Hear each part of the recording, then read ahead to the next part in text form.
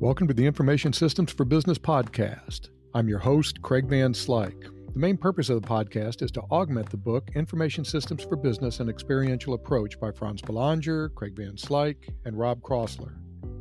The book is published by Prospect Press. Before we get started, I want to give a few disclaimers. The podcast purposely omits many details in order to get to the high points of each chapter.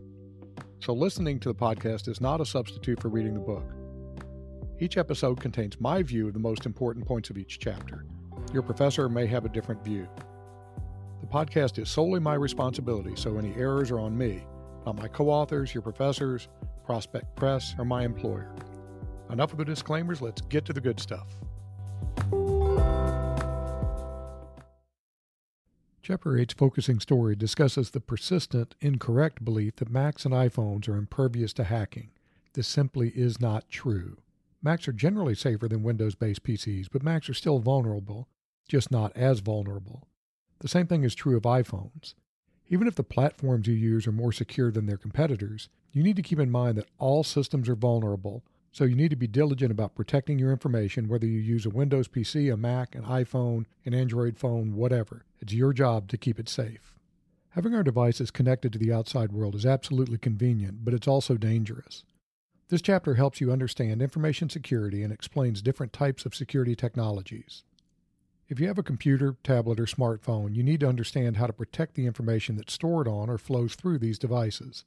Even if you never use a computer, you're still vulnerable to security threats through the many organizations you have to deal with to get through life. The bottom line is that everyone in the developed world needs to be aware of information security. So, Chapter 8 helps you understand more about how to protect your system and how organizations protect their systems. Chapter 8 begins by defining information security as the set of protections put in place to safeguard information systems and/or data from security threats. After the focusing story, Chapter 8 discusses risk management as it relates to security. Next, the chapter covers several important information security concepts.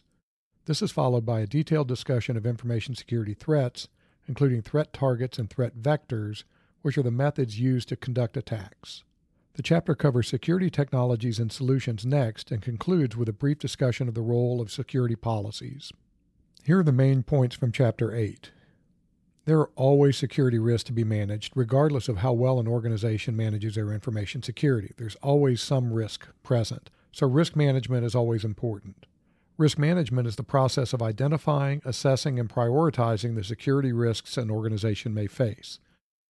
Note that there are other types of risk management as well, but here we focus on security risk management. Organizations can manage risk by accepting the risks or trying to mitigate or prevent those risks. Risk management and security are related but different. Security is focused on protecting assets from both external threats, such as those from hackers and viruses, and internal threats, such as those posed by employees, trading partners, or contractors purposely or accidentally compromising information security. See Figure 8.1 for a diagram showing some external and internal threat types.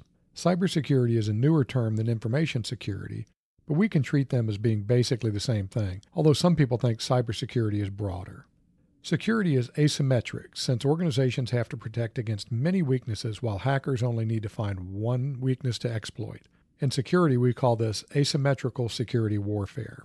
Defense in depth refers to an approach to security that uses multiple layers of protection. This means that the bad guys need to get through multiple layers of protection to get to sensitive data. This is kind of like having a home safe. In order to get to your valuables that are stored in a safe, a robber would have to first get into your locked house and then break into your safe. So you've got two layers of protection there. There are three main levels of security. First is protecting the information itself. Second is protecting the computer on which the information is stored. And third, protecting the network to which the computer is connected. The main goals of information security are confidentiality, which is making sure only authorized individuals can access data, integrity, which is making sure that data are consistent and complete, and availability, which is making sure that systems and data are available when needed. We sometimes refer to these as the CIA goals. Two additional goals are sometimes considered. The first is authentication, which means making sure that the parties involved in some interaction are who they say they are. This is one reason that most companies ban sharing login information, and also ban logging into a system then letting someone else use that system. They don't know who's actually using the system. Non-repudiation is making sure someone can't go back on their obligations, for example, by claiming that they did not enter into an online transaction when they actually did. There are many types of security threats. We can understand them by considering the threat target, which is usually confidentiality, integrity, or availability, the CIAs that we talked about earlier, and threat vectors, which are the methods of attack.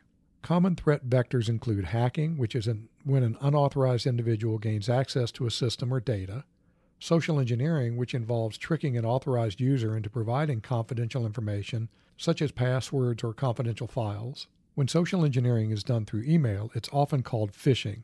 That's with a PH instead of an F. Denial of service attacks are attacks on availability that lead to legitimate users not being able to access information or technology resources. Malware, such as computer viruses, can affect confidentiality, integrity, and availability. There are many different kinds of malware. Read the chapter to learn about some, including Trojan horses, worms, and spyware. We can classify security technologies and solutions by considering whether they are, first, preventative controls, which try to limit or stop threats from occurring; detective controls that try to discover where and when security threats occur; and corrective controls that try to repair damage after a security problem does occur. User profiles are a major approach to preventing unauthorized access. User profiles differentiate users from one another using one or more types of identification. Here are some. Possession is when you hold some form of identification. For example, your student ID may contain a chip or a magnetic strip that allows you to access certain resources. You have to possess that student ID to access those resources. Knowledge is when you need to know something, such as a personal ID number, a PIN, or password to gain access to a system. Traits use recognition of some physical or behavioral human characteristic, such as a fingerprint, face scan, or a retinal scan for access.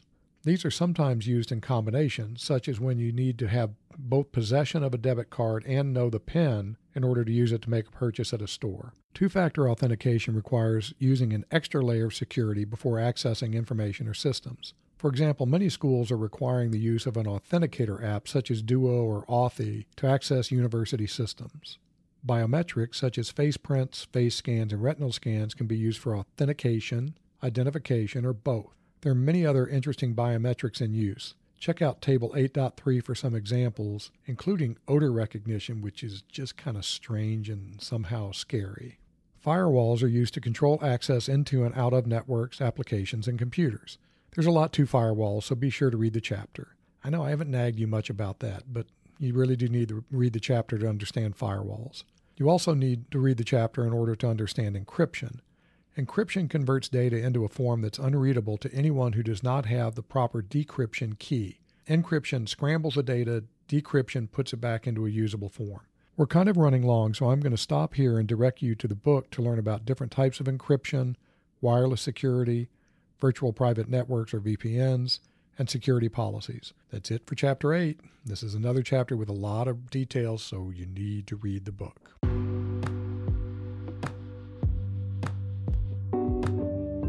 Okay, that's it for this episode. Remember that you still need to read the chapter since the book has much more detail. If I mentioned that yet? Fortunately, we, the co-authors, worked really hard to keep the chapters short and to the point, so the reading shouldn't be too bad. Talk to you next time.